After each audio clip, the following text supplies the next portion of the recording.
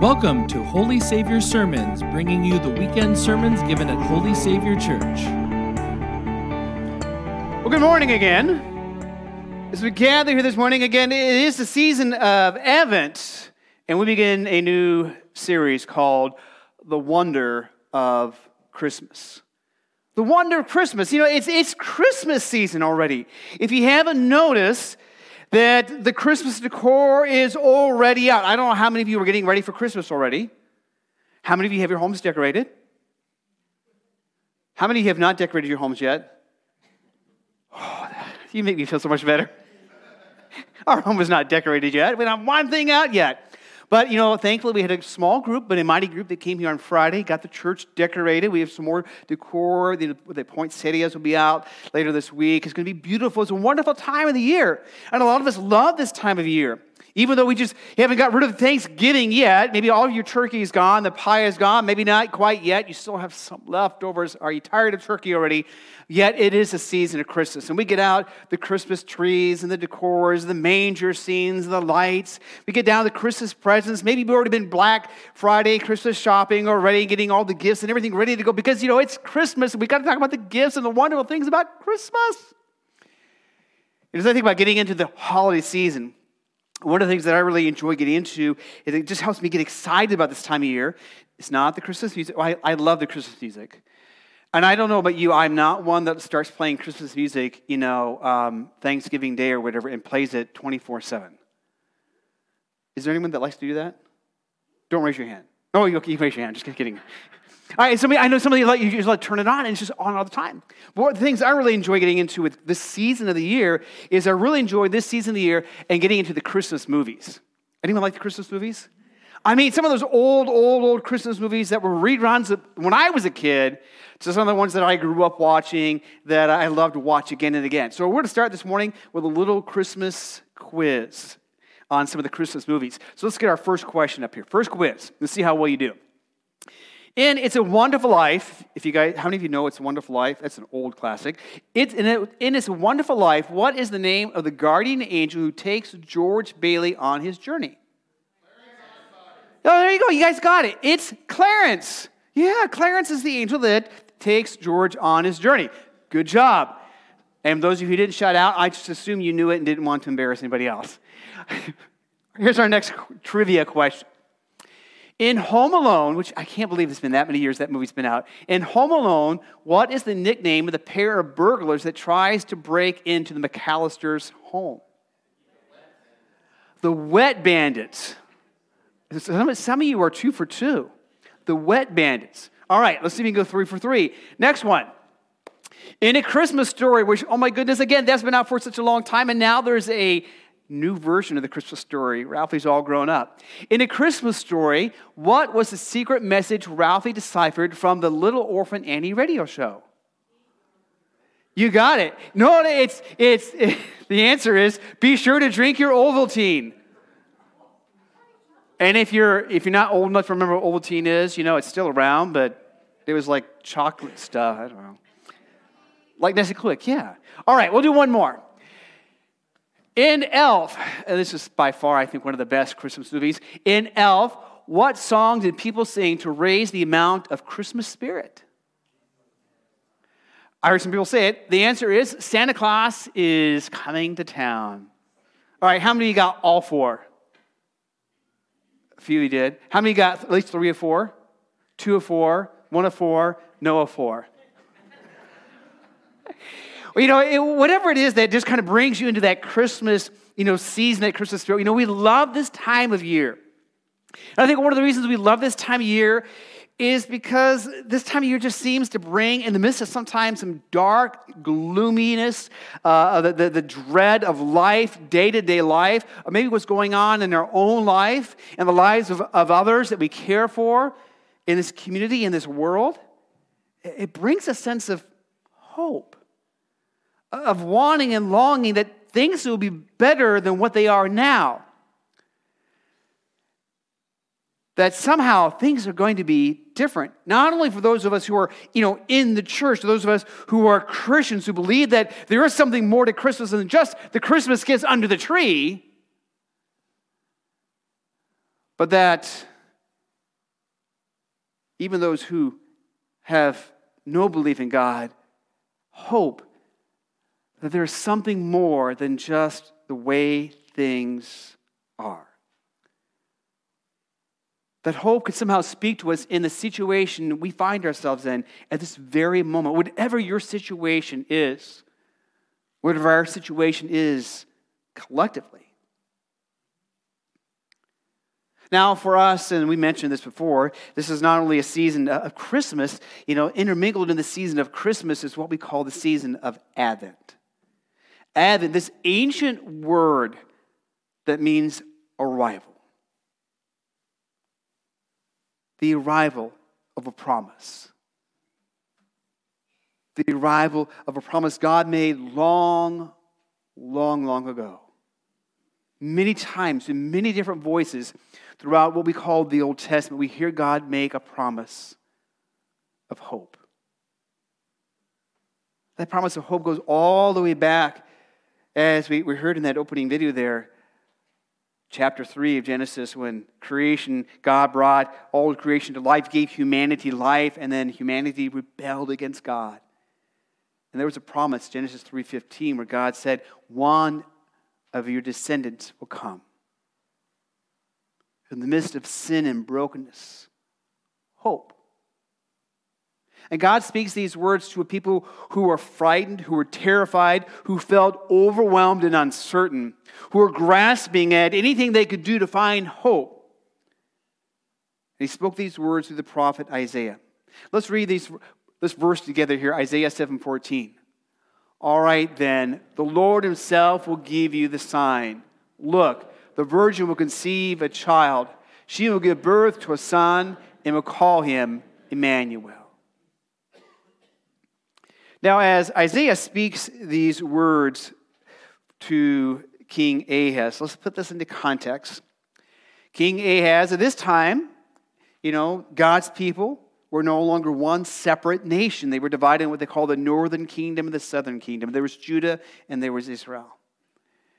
And so these people who should be family and working together and living together and sharing life together had become a divided nation. And sometimes the relationships were okay, and sometimes there was a lot of friction in those relationships. Sometimes maybe like relationships that we have. And as God's people lived life, and as they struggled through life, and as they often did, they went and did things the way they always wanted to do things. They disobeyed God. They were being human, like us. And they rebelled against God again and again. And so God's people in Judah were rebelling against God. In Israel, they were rebelling against God. And one nation formed a coalition with Syria. And there's King Ahaz. He doesn't want to be a part of this coalition. He wants, though, to have protection. And this coalition formed with Israel and Syria because of the Assyrian army. And so Ahaz decides, I'm going to form a coalition with Syria. Israel had been disobedient. They had rebelled again and again against God. And God sends the prophet Isaiah to speak to them about their rebellion, about their sinfulness, about how they're living their lives. And he gives this promise to the king, to Ahaz. Ask for a sign. Now, let's pause here for just a second. You have to commend Micah, who did a wonderful job rolling off all of those really weird, at least for our English tongue, names. He did a great job. So God sends Isaiah to King Ahaz, because God had said to Ahaz before, ask for a sign. And Ahaz was like, oh no, I won't ask for a sign. I don't want to put the Lord my God to the test. And that really goes back to a belief that they had, you don't test God, you trust God. Now, I don't know that Ahaz was genuine about that. I think Ahaz was a little bit more like, when mom or dad or the teacher says, now you apologize, sorry. Did you ever do that as a kid? Or maybe as a parent? Sorry. Are you really sorry? No, not really. And we do that as adults too sometimes. You say, well, I'm sorry that what I said offended you, but it's the truth. sorry, not really, sorry, right? So Ahaz is saying, oh God, I would not want to ask you for a proof of your promise. I would not do that, God. No, not at all. I believe you. Not really, because I'm working with the Assyrians to, formulate the safety of the people. And the one he's doing what a king does, but what God wants Ahaz to do, and what he wants the people to do, is to trust him, to depend on him, to know that his promise of his love, his care, his faithfulness is true. But Ahaz is scheming and has other plans. And of course, this is more than just some political alliance. To align themselves with the Assyrians means that, because especially the Assyrian army was the more powerful army, that they would now subjugate themselves to this foreign government and these foreign gods. That they would take the God of Israel, this God that brought them many years ago from slavery in Egypt to this promised land, that they would bring him and say, you're just like all the other gods. So God, in his grace, is giving Ahaz another opportunity to ask for a sign, for proof that he truly cares, that he is faithful to his promise. And Ahaz refuses. Not because he's pious, not because he believes, because he's fake. That God sends Isaiah with his son, which, by the way, there's little things. Isaiah's son, which, again, Micah did a great job rolling that name right off his tongue. Isaiah goes to say, all right, God is going to ask you again for a sign. You refuse. Okay, you know what? God's going to give you a sign then.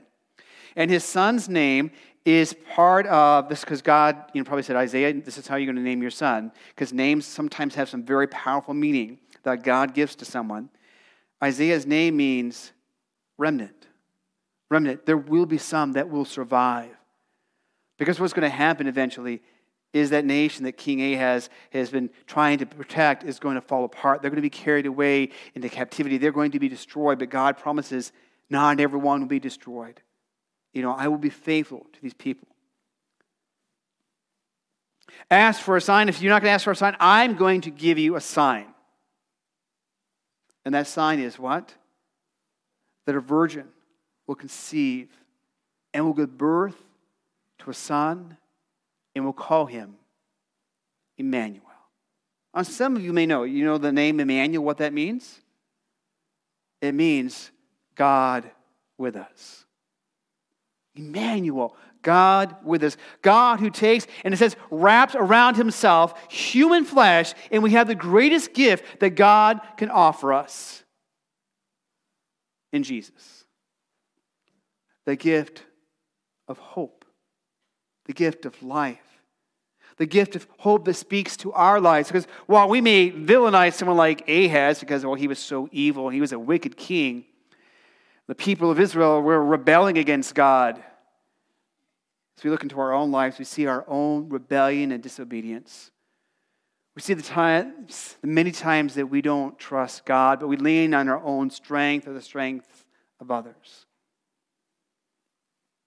But also like the people of Israel who felt the surrounding armies just closing in, and there was a sense of doom and gloom and uncertainty.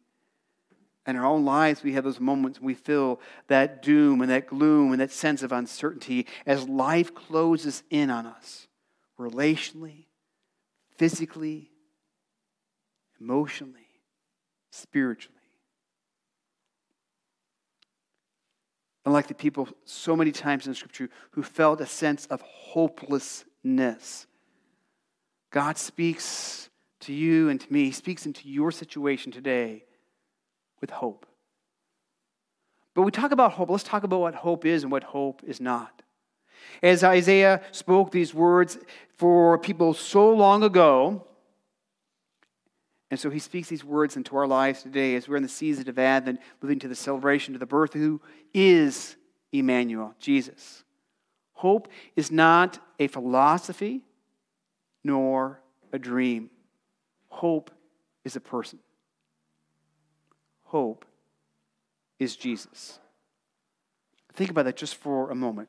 Hope is not a philosophy. It's not just this idea that we hold on to as Christians, as followers of Jesus. It's not a dream. It's not like some pipe dream that's, hey, someday, maybe, hopefully, things will get better. Hope is a person. And that person is the one wrapped in human flesh. That hope is God's gift to us in Jesus. That hope is a baby born in Bethlehem. That hope is the baby who grew to be this man who lived a life that we can never live and then gave his life for us at the cross.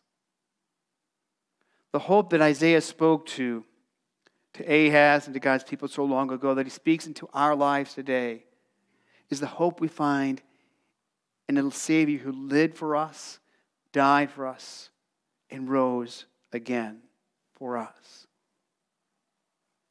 So whatever is going on in your life right now, in my life right now, in the world around us, as scary and as uncertain, as frustrating and as overwhelming, as much as we sometimes feel weighed down and beaten down, and sometimes we feel lifted up and excited, for every moment in our life, there is hope. Not a philosophy, nor a dream, but a person. Hope is, say it with me, Jesus. Hope is Jesus. As Isaiah came and spoke so long ago, he speaks to us today. Hope is Jesus. Now, this hope that we have is more than something we just hold on to when life is really bad, or something we hold on to that someday, hey, I'm going to be with Jesus in heaven. That hope is something we hold on to every moment of our lives, even when life is going pretty good. But that hope is also something that we live in and we share.